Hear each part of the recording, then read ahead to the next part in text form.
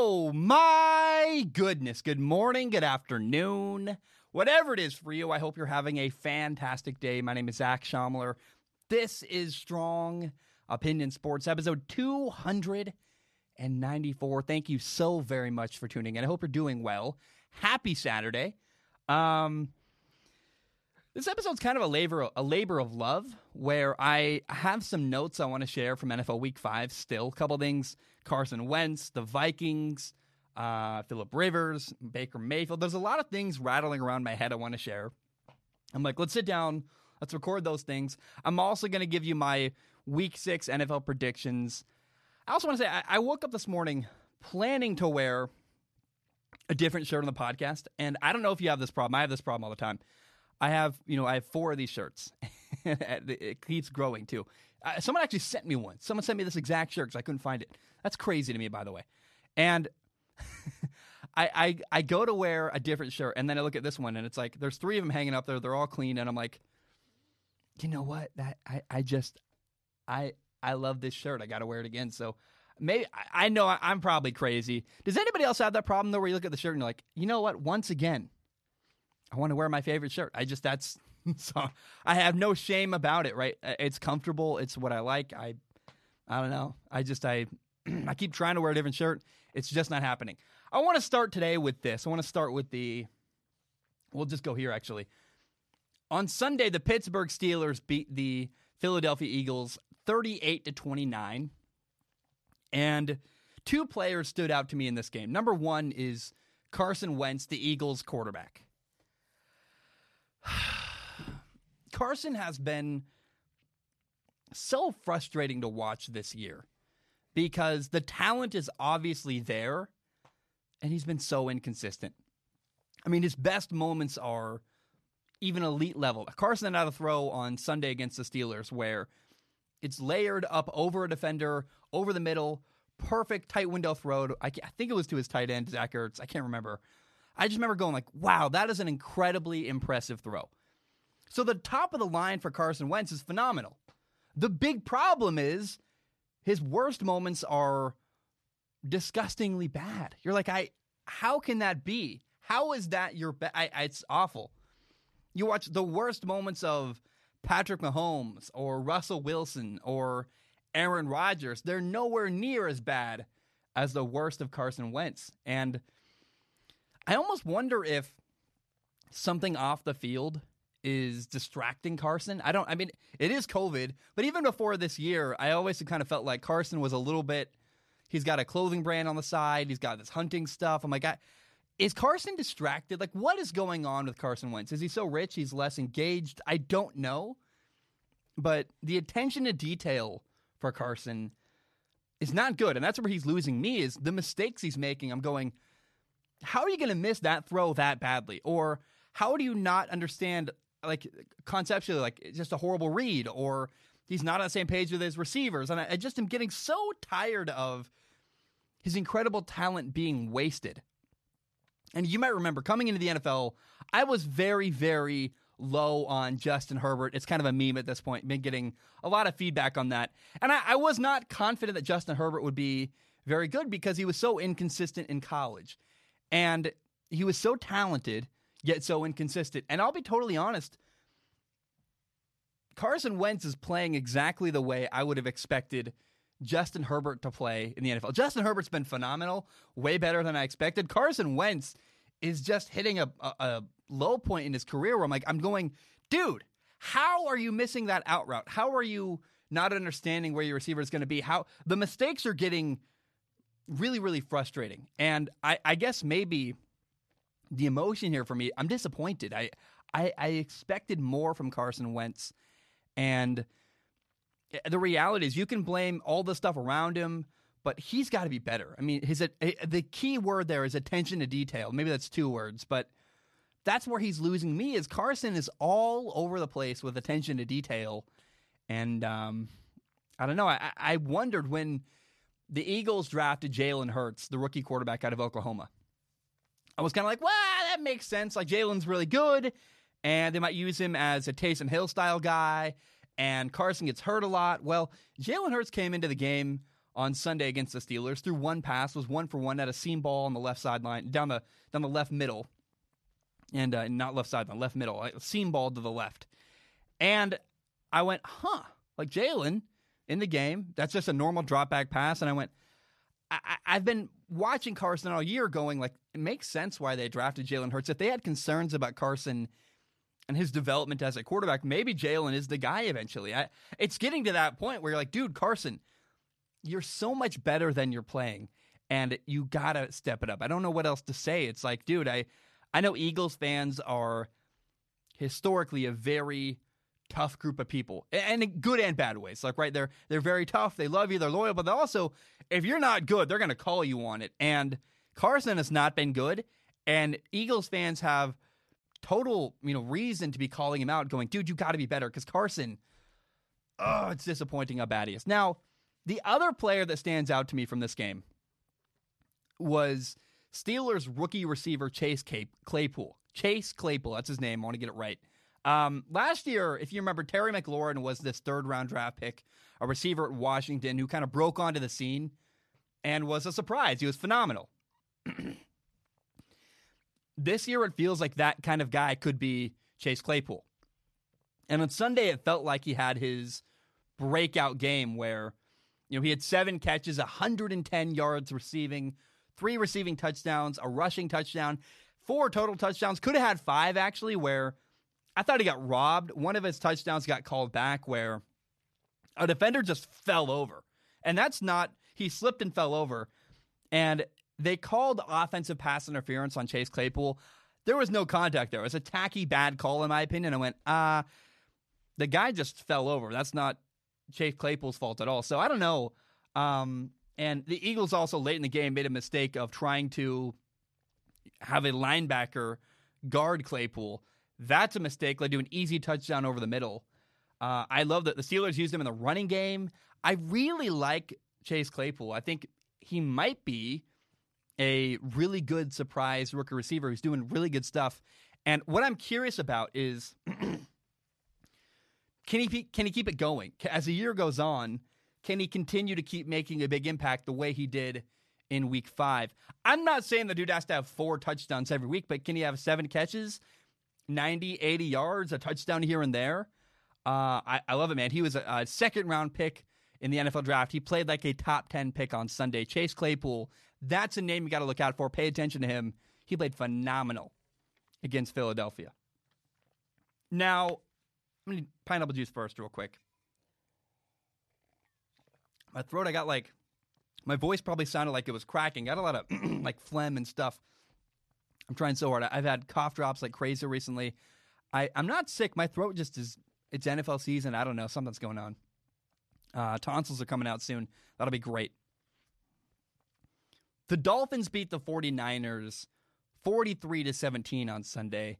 And 3 quarterbacks played in the game. Jimmy Garoppolo, CJ Beathard, and Ryan Fitzpatrick. And by far, Ryan Fitzpatrick was the best quarterback to play in that game.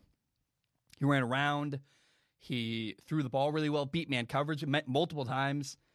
And surprisingly, by far, the worst quarterback in this game was 49ers quarterback Jimmy Garoppolo. What? I went, this is not good. And I want to be very clear. So, Jimmy was playing on a high ankle sprain. He's injured. A lot of people are going to point to that moment, say he's hurt, he's not full 100%, whatever. I get it. That makes sense. And I don't mind giving Jimmy Garoppolo the benefit of the doubt. But he was so bad he got benched at halftime. And you can say injury, this or that, but I've been skeptical of Jimmy Garoppolo for a long time anyway. And this game just created more questions in my head. I'm happy if it's injuries, we'll see that down the road. He'll play better, no problem. But against the Dolphins, he had 2 horrendous interceptions right before halftime, back to back. He gave the Dolphins 2 field goals, just gifted them 6 points before halftime. And he was very inaccurate, threw a bunch of wobbly, awful passes. He could not beat the Dolphins' man-to-man coverage. And this is not the first time that Jimmy Garoppolo has struggled to throw the ball downfield. So maybe it was the injury. And if you want to say that, I'm sure angry 49ers fans will say, it's the injury, it's the injury, it's the injury. I go, did you watch the Super Bowl? Because George Kittle was wide open multiple times in February and didn't get the ball. So as time goes on, we will see, right? Is it the injury, or does Jimmy Garoppolo just have bigger problems? I don't know. And I'm not trying to call it Jimmy Garoppolo, but I want to say that there's problems going on in San Francisco, and we've seen problematic play from Jimmy Garoppolo consistently for a while now. And this game might have been an anomaly, worse than normal because of his ankle injury. Totally fine. But it could be that the opposite is true, and he's actually just really bad and really been struggling recently. So keep your eye on Jimmy Garoppolo. I'm not trying to hate on the guy, but there's definitely something going on. Maybe he's just really badly hurt. High ankle sprains are really painful. I can't imagine trying to throw a football with it because you're trying to plant on your foot. I get it. Like, it's hard. But regardless, something was weird there on Sunday, and it's been weird for a while. So keep your eye on Jimmy Garoppolo in San Francisco. By the way, Miami, there is no reason to play Tua Tagovailoa right now. He's your rookie quarterback. Ryan Fitzpatrick is playing phenomenal. You're winning games. You look really good. There's no hurry to play Tua. I keep seeing articles from people, maybe this is the week Tua Tagovailoa is going to play for the Miami Dolphins. Stop trying to rush that. There's no hurry. I don't see his hip was hurt coming into the NFL. Your team's playing well. Your quarterback's playing great. There's literally no reason at all to play Tua right now. Unless Tua beats out Ryan Fitzpatrick, be patient. Wait until that time happens. Just take your time. Let the guy do his thing. Get prepared. Get ready. Remember, Tua didn't have any offseason program, really. He had Zoom calls. He didn't have any training camp.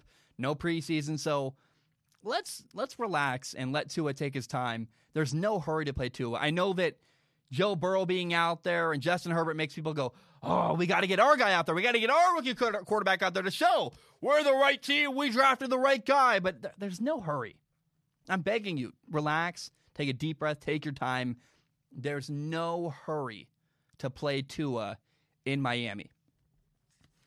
All right. On Sunday, the Browns beat the Colts 32-23. I wanted to get that number right. Had to look down. And I want to talk about the two quarterbacks because, number one, Phillip Rivers is, I don't even know how to start here. It's very frustrating watching Phillip Rivers because, and I've been saying this from day one, it's still true. Phillip Rivers' problem is not his age. It's not his arm strength. He's made some good throws downfield. Like, Phillip Rivers is highly capable as a quarterback, physically. The problem is the dude keeps sabotaging his team with horrible, terrible interceptions. I watched that game against the Browns and went, Phillip, what are you doing? You're a veteran in the league.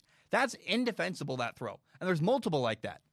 And there are just inexcusable bad throws Phillip Rivers is making, and it's hurting his team, like, badly. And, I mean, I've even seen people say, the Colts, all they need is a quarterback. And I really thought that, you know, Phillip Rivers threw a lot of interceptions last year with the Chargers, and I knew that he was going to throw interceptions this year with the Colts. I did a whole film analysis about it. But I was hoping that, you know, switching from L.A. to Indianapolis, I hoped that move would help him settle down and help him kind of kick that habit. It hasn't, like, at all. It's really bad, in fact, how he's playing. And Phillip, man, it's not good. And I'm rooting for Phillip Rivers. I like him as a human being. I want the Colts to be good, but Phillip Rivers is their problem right now. And he's got too many back-breaking interceptions to win football games right now. It's frustrating. It's disappointing because that's exactly what's happening in Indianapolis, and it's frustrating. Now, the Browns quarterback, Baker Mayfield, I want to be I hope people are patient with Baker Mayfield because Baker Mayfield is a work in progress right now. I'm excited to, when the year ends in maybe in March is when we'll do it. Right around March, maybe right after the NFL draft, maybe late April, I'll do a film analysis about Baker Mayfield, and we'll dive into the progress he made throughout the year, because I am pretty certain, watching Baker now, he's already making progress, and by the end of the year, I expect him to be a totally different quarterback than he is today, because at the rate he's getting better and at the rate he's making progress, he's changing and growing as a quarterback. And by the way, that's what happens when you give talented people good coaching. Baker hasn't had good coaching his entire career in Cleveland. It's similar to Sam Darnold, where Sam Darnold's had Adam Gase and a bunch of bad coaching, and you're like, man, these talented quarterbacks are getting screwed over with really bad coaching. And you can hate Baker. I understand. Baker has got some immature qualities with his personality that drive me nuts as well. But regardless, Baker's very talented, and he's getting better. Now, I still see a couple of problems with Baker Mayfield. Number one is, and this is like part A and part B, I guess, Baker needs to learn how to use touch. And there's two ways he needs to do that. Part A is that not everything needs to be a perfect fastball. You know, there are times where he's got to take some off the ball. I mean, especially when he's throwing to Odell Beckham Jr. It's okay. He had a ball, a fade to Odell Beckham Jr. on the left side against the Colts. And for whatever reason, the ball is like on a line. He's like forcing himself to throw a perfect ball. And it's like, dude, why?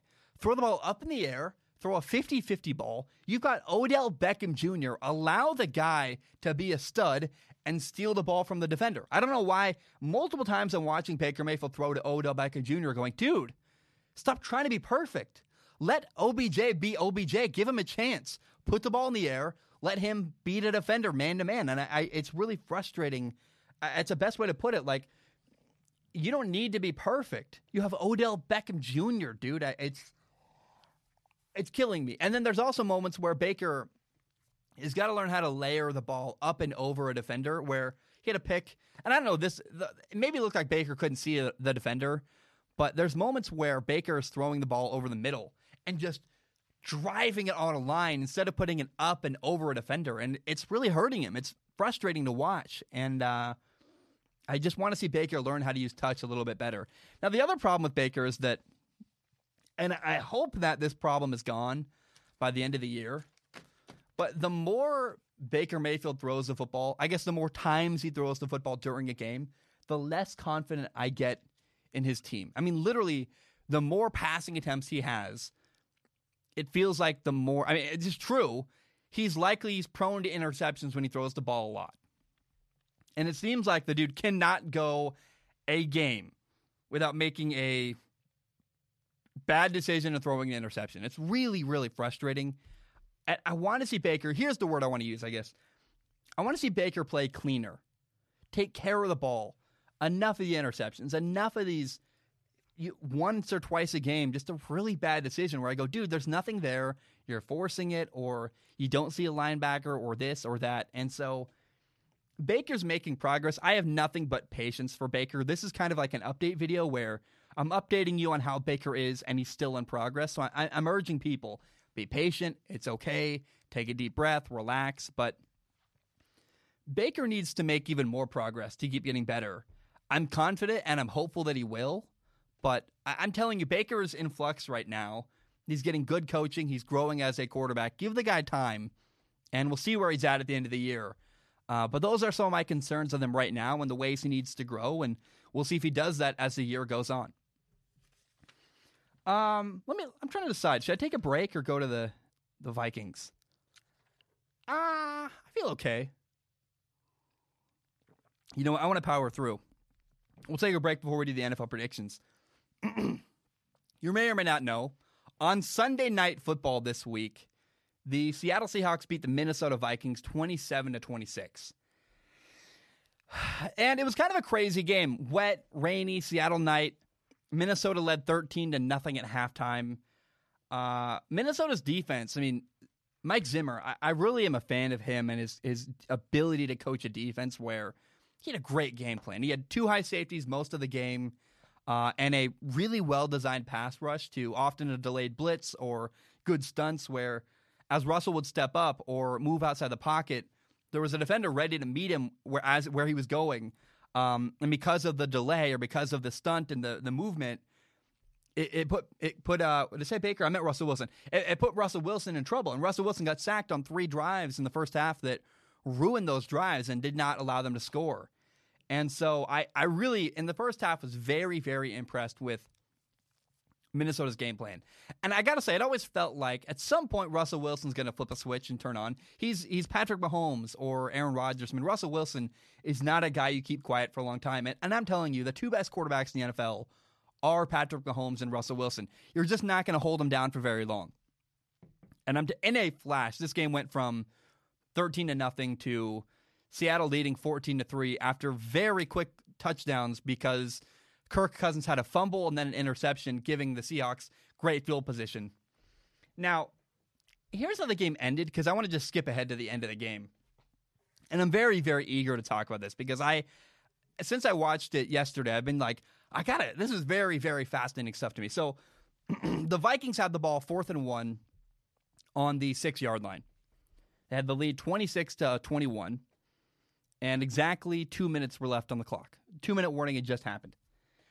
And kicking a field goal would have given the Vikings a 29-21 lead. Remember, they're on the 6-yard line. They could score and kick a chip shot field goal like nothing. 3 points, they're up 29-21. That'd be an 8-point lead. And instead of kicking the field goal, instead of taking the easy play, the Vikings said it's 4th and 1 on the 6-yard line going in. We're going to go for it. They ran the ball. They got stuffed. Didn't get it. And in spite of the fact that Minnesota didn't get the first down, I really believe strongly that was the right call to make.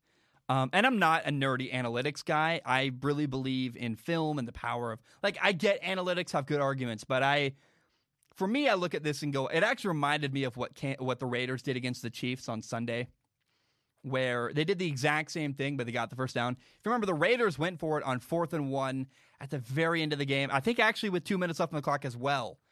They got it, and they didn't give the ball back to Patrick Mahomes. And that's a philosophy here that I agree with. You have to respect Russell Wilson, Seattle's quarterback. You're saying, we cannot afford to give the ball back to Russell Wilson. We're not going to let him have a final possession. And if you're playing Patrick Mahomes or Russell Wilson, a late 8-point lead is not safe. You can never feel safe if you're playing Russell Wilson or Patrick Mahomes. And the only way to guarantee victory is to just not give them the ball back. And so the Vikings tried. They failed, unfortunately. They failed where the Raiders did succeed. But unfortunately, again, the Vikings didn't get it on 4th and 1. And by the way, Mike Zimmer was right to not trust his defense against Russell Wilson. He said, we're not going to kick a field goal and then kick it off to Russell Wilson and give him the ball back, because guess what happened? Russell Wilson drove 94 yards for the game-winning touchdown. He got the ball on the 6-yard line, his own 6-yard line, with 1:57 left. Drove down the field, won the game. He had multiple conversions on 4th down. And again, I'm not a big analytics guy, but if you can avoid giving Russell Wilson the final possession, you do that. That's why they went for it on 4th and 1. And your lead is never safe. So I'm really convicted that even though it didn't work out for Minnesota, Mike Zimmer did the right thing going for it on 4th and 1. It's a shame it didn't work out, but it was a good idea that if it worked, you look like a genius, you win the game. And even if you kick that field goal, you're still giving the ball to Russell Wilson.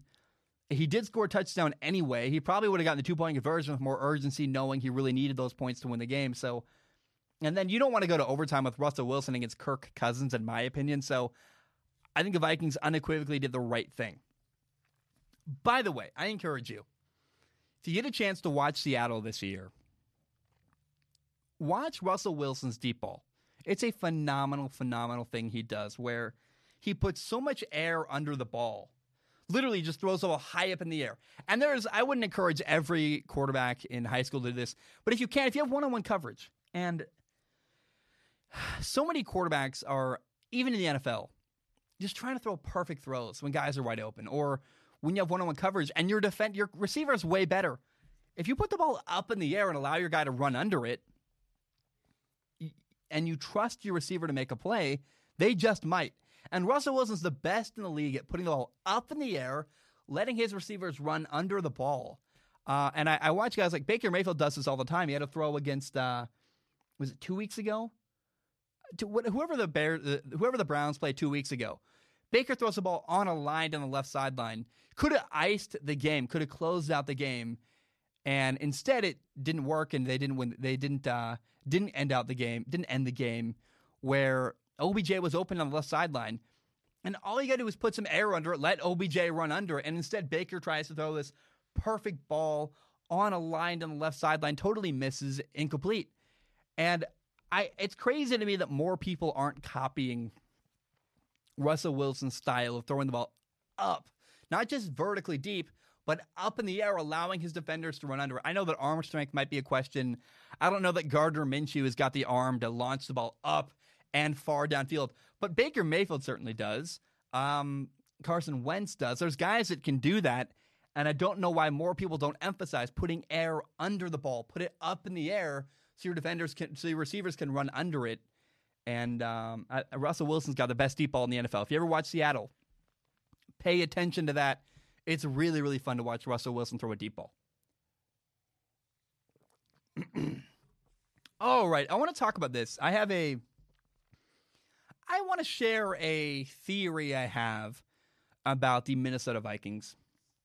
It's in development. It's a work in progress. I'm letting people in on my idea early, and I hope that people are not too angry and critical. It's going to happen. I know that's the job. But I think it's an interesting topic of conversation. I want to put it out to the world, start having the conversation. We'll see how things play out. But I'm starting to wonder if Mike Zimmer might be the problem with the Minnesota Vikings. Remember, Mike Zimmer is the head coach of the Vikings, and I want to start by saying that I really, really respect Zimmer as a defensive coach. He's a literal genius. When I watch film of the Vikings, again, the word I would use is genius. He's a great, great defensive coordinator, and there are so many times where I'm watching Minnesota's defense, and he designs a quarterback pressure that you can't stop. There's nothing you can do. It's a great delayed blitz or a well-designed pass rush that it's hidden or you can't see it. It's well disguised.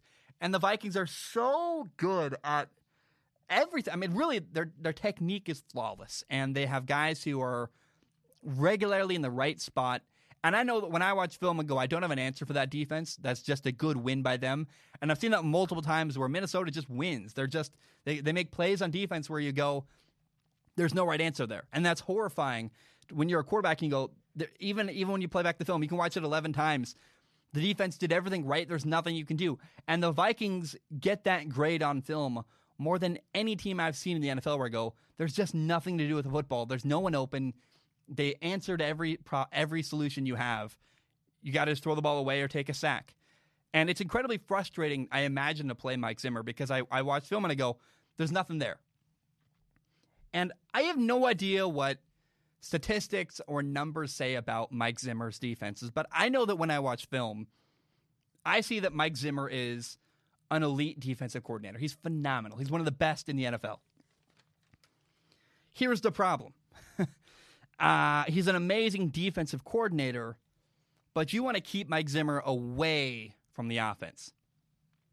Mike Zimmer almost has this belief that throwing the football, that his offense throwing the football, let me clarify, he has this belief that throwing the football is something to overcome, like an obstacle rather than a helpful tool or a weapon that can be used with deadly effect against the other team. He's a very conservative, defensive-minded head coach. And defensive-minded head coaches, they've got weird relationships with quarterbacks already where they often are frustrated. They hate when guys have turnovers. And a guy like Mike Zimmer's philosophy is deeply rooted in a desire to run the football. I want to ask, why does it seem like Minnesota can never get the quarterback position right? They've had a lot of guys over the years, Sam Bradford, Case Keenum, Teddy Bridgewater, Kirk Cousins, Christian Ponder. There's names I'm forgetting too. There's a lot of guys. They've had a lot of bodies in and out of Minnesota over the years. And it's very possible that it's just because there's not a lot of good quarterbacks out there. That's fair. But they've also had a lot of offensive coordinators come in and out of Minnesota over time. And the only constant in this offensive frustration the Vikings have had, the only constant is Mike Zimmer. And I know you're like, he's a defensive coach. How could that be? But first of all, again, you want to keep him away from the offense because his philosophy can put handcuffs on your play calling and on your play design. But Mike Zimmer should not have any influence over the offensive side of the ball. He's a defensive guy, stick to defense. The problem is, as a head coach, he's always going to be involved. You can't just tell him. If he was a defensive coordinator, you could say, Mike, worry about the defense. Do your thing. You're the best in the world at it. Go do your job. Go do defense. But as a head coach, he's the guy hiring offensive coordinators. He's the guy signing off on everything. And he's got these beliefs where he's, on my team, we're going to run the ball or, blah, blah, blah, blah. Not on my team. We're not doing X, Y, Z. He's limiting. He's holding them back. And Zimmer is this amazing defensive coordinator. Again, elite. I really think he's one of the best in the NFL. But the Vikings can't demote him to defensive coordinator and hire a better head coach that can oversee the offense and the defense. And unfortunately, and this is very brutal and maybe a step too far, but I don't see any other answer here where it might be that the only way to make progress on offense for Minnesota is to get rid of Mike Zimmer. And I know that's controversial. I know that's, what? Because Mike Zimmer, again, I think he's more respected in the NFL than he is by fans of the NFL. But Mike Zimmer is an incredible defensive coach. However, an awful tough reality is that at some point in today's NFL, you have to have a great offense. Having a great defense isn't enough. You have to score points. And you have to have, a lot of, I guess what I'm saying is the Vikings need innovation on offense. And I don't think they're ever going to get innovation on offense with Mike Zimmer as their head coach. And every coach seems to have a weakness. I remember Cliff Kingsbury in Texas Tech, his problem was recruiting. He couldn't recruit to save his life. This is Mike Zimmer's weakness, and the only way I see to solve it is to get rid of him, unfortunately. And that would mean letting a really good coach walk out of your doors, but there might be no other way forward other than that. So you might have to, that's the kind of the tagline here, you might have to get rid of Mike Zimmer. And I don't like that. It doesn't feel good, but sometimes to get better, you have to make a cut that is hurtful and hard. Is hurtful a word? I don't know. But I don't like saying that about Mike Zimmer. I respect Mike Zimmer a ton. But the Vikings offense needs help. And I don't know that they can make progress on Mike Zimmer as their head coach in Minnesota. All right, I'm going to take a short break. When I return, we'll do Week 6 NFL predictions. We'll have a good time. My name is Zach Schaumler. I will be right back. All right, we are back. I hope we're doing well. Let's dive in. Week 6 of the NFL season is here. And if you remember, the way I do predictions and do a preview of the NFL week is that I kind of predict the theme of games and how a game is going to go, the general way it's going to be, rather than predicting a score, because I don't know how you can predict an actual score. But what you can predict is, hey, I think the game's going to go this way, and that's fun for me. That's what I do. Now, there are a couple big games this weekend where I feel like we're going to learn a lot about the teams we're watching. Two of those games are, for number one, you have the Browns at the Steelers, where the Steelers are 4-0, but they did beat 4 bad teams, and they beat 4 bad teams mostly by 1 score. So how good are the Steelers really? We'll find out. They're playing the Cleveland Browns, who are 4-1 for the first time in a long, long time. So how good are the Steelers? Big Ben looks really good. I watch the Steelers and I go, that looks like a playoff team in my opinion. But another question is, how about Chase Claypool, their rookie receiver? He had kind of a breakout game on Sunday last week against the Eagles. Can he keep it up? Can he stay contributing a lot to the team? And then really, can Baker Mayfield do well enough to beat the Steelers? Can he beat Big Ben? Can he duke it out in a duel against Big Ben? I don't know. And that's something I'm really, really excited to watch from Baker Mayfield on the Browns. We're going to learn a lot from the Browns and Steelers game on Sunday, and I'm really excited for it. Now, another game we're going to learn a lot from is the Panthers and the Bears. It's in Charlotte, and the Panthers are 3-2. And I want to say, I love the Carolina Panthers this year. I really love their coaching. I love Matt Rule. I love their offensive coordinator, Joe Brady. Their quarterback, Teddy Bridgewater's a really cool story, and a guy that I think is underrated as a quality NFL quarterback. So this team, the philosophy, the rebuild, I really, really find myself rooting for the Carolina Panthers, and it starts with their head coach. He seems like a good guy that I want to see succeed. But it is a rebuild. I mean, on defense, Carolina has a ton of rookies. And my question is, they're fortunate to be 3-2, but I'm skeptical. Like, how are they really? Their fan base keeps yelling at me, and I love Carolina fans, but they're like, our team is a playoff team. We're 3-2. We're the top of the division. And I go, oh, it's 5 games. Like, you've had September and like a week of October. Chill out a little bit. And so this is a game where we're going to learn a lot about the Carolina Panthers. They're playing the Chicago Bears. The Bears are 4-1. Now, Nick Foles also hasn't really played a great, clean game all year. So we're also going to learn about the Bears. I believe this will be an interesting, close game. That's what I'm hoping for. We're going to learn a lot about Nick Foles. How good is Nick Foles? How much has he grown? I think the more Nick Foles plays in this Bears offense, the more comfortable he'll get. His timing, his chemistry with receivers, everything about Nick Foles. He had that moment on Thursday Night Football against the Buccaneers where he was yelling at Matt Nagy passionately, ranting about this thing, and Matt Nagy was respectful and listening, and that's a good relationship between coach and quarterback that I like. So we'll learn about Nick Foles. We'll also learn about the Carolina Panthers. Are they as good as their fan base keeps yelling at me that they are? We'll find out. I'm going to watch it. Should be fun, and I hope that it's an interesting, close game. We'll find out if that actually happens on Sunday. Now, oh boy, the Miami Dolphins should wreck the New York Jets on Sunday. The Dolphins are a solid football team. It feels like people aren't giving the Dolphins the credit they deserve as a legitimately growing, underrated organization. I watched the Dolphins 49ers game, and not only did the Dolphins smack the 49ers, Ryan Fitzpatrick was by far the best quarterback on the field on Sunday in that game. So, Jets quarterback Sam Darnold is doubtful, most likely will not play. Sam or not, I'd pick Miami. Miami's a better team.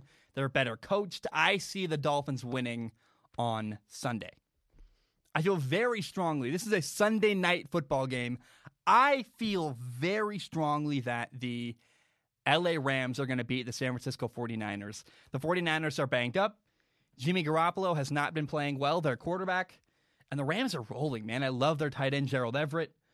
Aaron Donald is a problem. Try to block Aaron Donald. Good luck. And then Jared Goff's playing very, very well. So watch out. I think the Rams might, they could win by 2 touchdowns or more on Sunday night against the 49ers. The 49ers are well coached. They're really struggling, though. And the Rams got a better quarterback. The Rams quarterback, Jared Goff, is playing much, much better than Jimmy Garoppolo. We'll see if that evens out on Sunday, but I feel strongly the Rams are going to win on Sunday Night Football.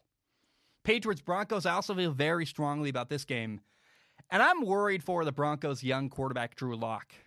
It looks like he's healthy. He's been out with a shoulder injury. It looks like he's back. He's going to play.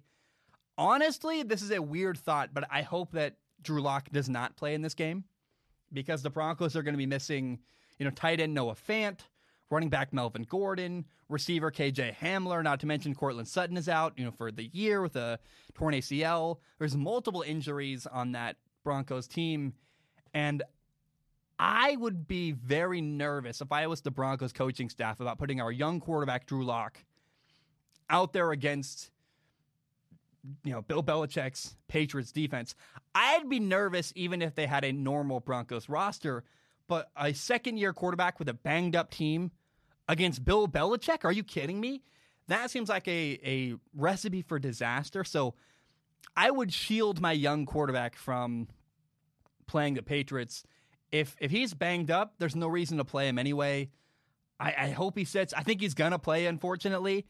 And then in that case, it'll be a tough, I believe, growing, learning game for him. Now, one factor here is COVID-19 is going to play a part because the Patriots have had their building locked up a couple times this week because of COVID outbreaks. And I think because of that, the Patriots win in kind of an ugly, grinded-out game. They got a great defense. Cam will run a couple times, and the Patriots are going to win on Sunday over the Denver Broncos. Now, Ravens at Eagles. The Ravens should win easily. This is a banged-up Eagles team. The Ravens are much better as a roster. And the Eagles' quarterback Carson Wentz is playing depressingly inconsistent, like frustratingly hard to watch. It's just like, come on, dude, Carson Wentz is so talented, and yet he's making, frankly, rookie mistakes. The attention to detail is not there. The Ravens don't need to be special to win. They need to just show up, do their thing, and the Ravens should win fairly solidly over the Philadelphia Eagles. Now, Bengals-Colts. On paper, the Colts are a way better team. But the Colts have an erratic quarterback, Phillip Rivers, a guy who throws a lot of interceptions. Like, it's a problem at this point of the year. And the Bengals, on the other hand, have a very good, promising young quarterback who is playing surprisingly clean for how young and he's a rookie. So I'm torn here. On paper, the Colts should win the game easily, and they should win the game easily. The Colts are a better football team. But Phillip Rivers never makes it easy. And Joe Burrow against this really good Colts defense is going to be an interesting matchup because it'll be a challenge for Joe Burrow, undoubtedly. And he struggled against the Ravens last week. I mean, they really put him in his place a little bit because they're a really good football team. But Joe loves that challenge. And so I think the Colts should win. I'm very torn here. This is the hardest game to pick for me, actually, because either the Colts are going to win by a blowout because Joe Burrow gets, annihilated by this Colts defense. He gets hit a lot or taken out of the game, or Joe Burrow can find a way to stick around, and then Phillip Rivers throws an interception or two late in the game and hurts his football team like he consistently seems to do. So we'll see. But keep your eye on the Colts-Bengals game. It could be surprisingly interesting. Washington at the Giants. I think Washington wins this game. Washington is playing Kyle Allen at quarterback. He's going to play good, clean football. They're going to run the ball very well. And remember, Ron Rivera is a defensive head coach in Washington, playing against a guy who's coaching for the first time, Joe Judge, Joe Judge, first year as a head coach in New York, with a young second-year quarterback, Daniel Jones, in New York. Ron Rivera's defense is going to mess with Daniel Jones. Not to mention, by the way, Washington has this incredibly gifted pass rush. So I think Daniel Jones is going to be on his back most of the game, getting just railed by Chase Young as they sack him a million times. I would watch out if I was the New York Giants. It feels like Washington could actually do some damage here and win by quite a bit. Now, quite a bit's an overstatement there, but Washington is going to win this game in my opinion. Falcons-Vikings is a game I don't even really want to watch. The Falcons are 0-5. The Vikings are 1-4. Now, the Vikings are a better team on paper. They should win.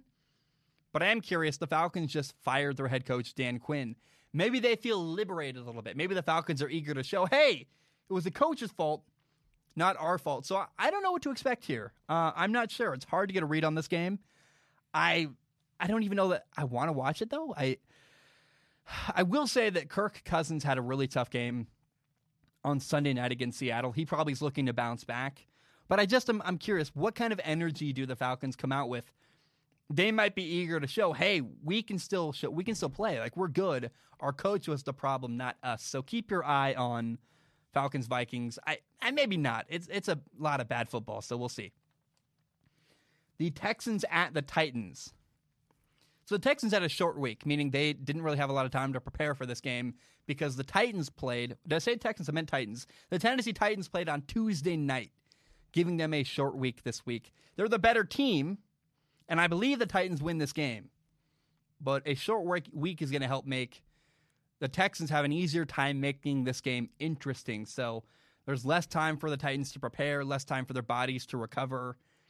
Now, their style, at least on offense, can survive a week with shorter preparation because they run the ball heavily with Derrick Henry. They use play action. I am still very confident in the Titans, but I want to say people are starting to overstate Tennessee a little bit. I love Tennessee. I love their quarterback. I love a lot of things about them. And maybe overstating is the wrong word, but they're definitely overstating the win over the Bills on Tuesday. Remember, the Titans just smacked the Bills, I believe 42-16. But that was a situation where the Bills kind of handed the game to the Titans. The Titans had like 4 drives deep in field goal range inside the Bills' territory. So I am not sure that the Houston Texans are going to lay down the same way the Buffalo Bills appeared to do on Tuesday night. Titans win. I think it's more interesting and a better game, though, than Tuesday night was for the Bills and Titans. Now, the Lions-Jaguars, I look at this game and I really am starting to feel like Gardner Minshew is losing steam. I love Gardner. Everyone knows Gardner Minshew is one of my favorite players, if not my truly favorite player in the NFL.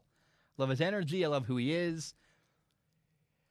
I am starting to have a shift in my philosophy where I'm going, I watch Phillip Rivers unable to run around. I watch Gardner Minshew or Jimmy Garoppolo struggle to throw the ball, push the ball vertically downfield. And I'm starting to wonder, I think you need a quarterback who can really push the ball vertically downfield. And my fear is that this is a game where Gardner's going to look poorly and people are going to start saying, we need Trevor Lawrence on this football team. That's my fear for Gardner Minshew in this game. Everybody in Jacksonville is playing for their job. They're coaching for their job. We're likely going to see a desperate Jacksonville Jaguars team. But I'm nervous for them because the Jaguars have a ton of injuries. And the Lions they're not a great team, but they're solid. They're competent. And if you give the Lions opportunities, they're going to beat you. So I'm nervous for Gardner Minshew and the Jaguars, to be totally honest, on Sunday. Now, here's a weird thought. The Sunday night football game is the Rams and the 49ers. And I get that at the beginning of the year, you'd go, yeah, that's a great game. At this point, it's not a great game. And I almost wondered why it wasn't bumped to a normal day game, because this feels like the Sunday night football game, in my opinion. You have Aaron Rodgers versus Tom Brady. It's a 4 o'clock on the Eastern time start. I guess 4:25. It's 1:25 in my Pacific time zone. The Sunday afternoon game. Aaron Rodgers versus Tom Brady. The Packers against the Tampa Bay Buccaneers. And I am confident in the Packers here. They had a week off to prepare for this game. The Packers are already a better team, in my opinion. But I hope this is fun, interesting, competitive. Anytime you have Tom Brady against Aaron Rodgers, like, oh, man, it's ripe for storytelling. These are two good football teams. I think both are playoff teams, in my opinion. So I'm just excited. This is another one of those games where I said we're going to learn from the Browns and Steelers. We're going to learn from the Bears and Panthers. We're going to learn a lot about who the Tampa Bay Buccaneers are when they play against the Green Bay Packers, and then how legit are the Packers? I think the Packers are one of the best teams in football. If that's true, they take care of business and do very, very well against the Buccaneers. So we'll find out. I don't know, but keep your eye on this Buccaneers Packers game. This is the real Sunday night football game, in my opinion, even though it's actually not the Sunday night football game this week. Now, there are two games on Monday Night Football. You have the Cardinals at the Cowboys. The Cardinals should steamroll the Cowboys. I believe it's at Cowboy Stadium. But the Cardinals have this high-powered offense, and in contrast, the Cowboys' defense is really, really struggling. So, the Cowboys' defense is a mess. The Cardinals should score a lot of points and win that game. But the Cowboys do have Andy Dalton at quarterback, their backup quarterback, now the starting quarterback after Dak Prescott got hurt. I would love to see the Cowboys rally around Andy Dalton. I hope that happens. I hope it's an interesting, fun game. But Dallas' defense is a liability. So I have the Cardinals winning this game by a lot. 2 touchdowns maybe. We'll see. But I really hope that Andy Dalton can rally his football team and make it an interesting, fun, competitive game. And who knows? I mean, maybe how crazy would it be if the Dallas Cowboys just came out and they smacked Arizona? Like, what if they won like 48-15? And you're like, oh my, what? I did not see that. I mean, how cool would that be to have Dak Prescott get hurt? Cool is the wrong word there, but interesting. Dramatic and interesting if Dak Prescott gets hurt and then the Cardinals come out and just lay the hammer on whatever team they play next. I don't know if that'll happen, but it'd be very, very interesting if it did. Now, the Chiefs at the Buffalo Bills. This is I think the earlier Monday Night Football game. Both of these teams are coming off of losses. It's in Buffalo. And I hope, I'm praying and hoping that it's a hyper-competitive, very interesting football game. My fear is that Kansas City might pull away and win by a couple touchdowns. Remember, both of these teams are 4-1, and the Chiefs' O-line is banged up. But the Bills are missing a few key players, including Tre'Davious White, their cornerback. Patrick Mahomes is going to shred them. I know that. I'm less confident in the Bills' offense, so we'll see. And I felt better about this matchup week 1 than I do now. As time has gone on, I've gone, I think the Chiefs might. Well, I just don't know. It's hard to get a read. But my fear is that the Chiefs are going to win by a touchdown or two and pull away late. So keep your eye on that game. I hope it's competitive. I'm not sure it will be, but we'll pay attention and we can hope for the best. All right, guys, that's all I have for NFL Week 6. I think it's going to be a fun, interesting week. Keep your eye. That Packers-Buccaneers game is going to be fun. If you want to watch Nick Foles and the Panthers, Nick Foles play the Panthers, that'll be interesting. And then I'm telling you, Steelers-Browns, that game is going to be fun. And I want to watch Baker square off against Big Ben. We're going to learn a lot about Big Ben's team, and we're going to learn a lot about Baker Mayfield, and I cannot wait to see that on Sunday. All right, guys, my name is Zach Schomler. That is all I have. Thank you so very much for tuning in. I hope you have a great day. Bam, we are done.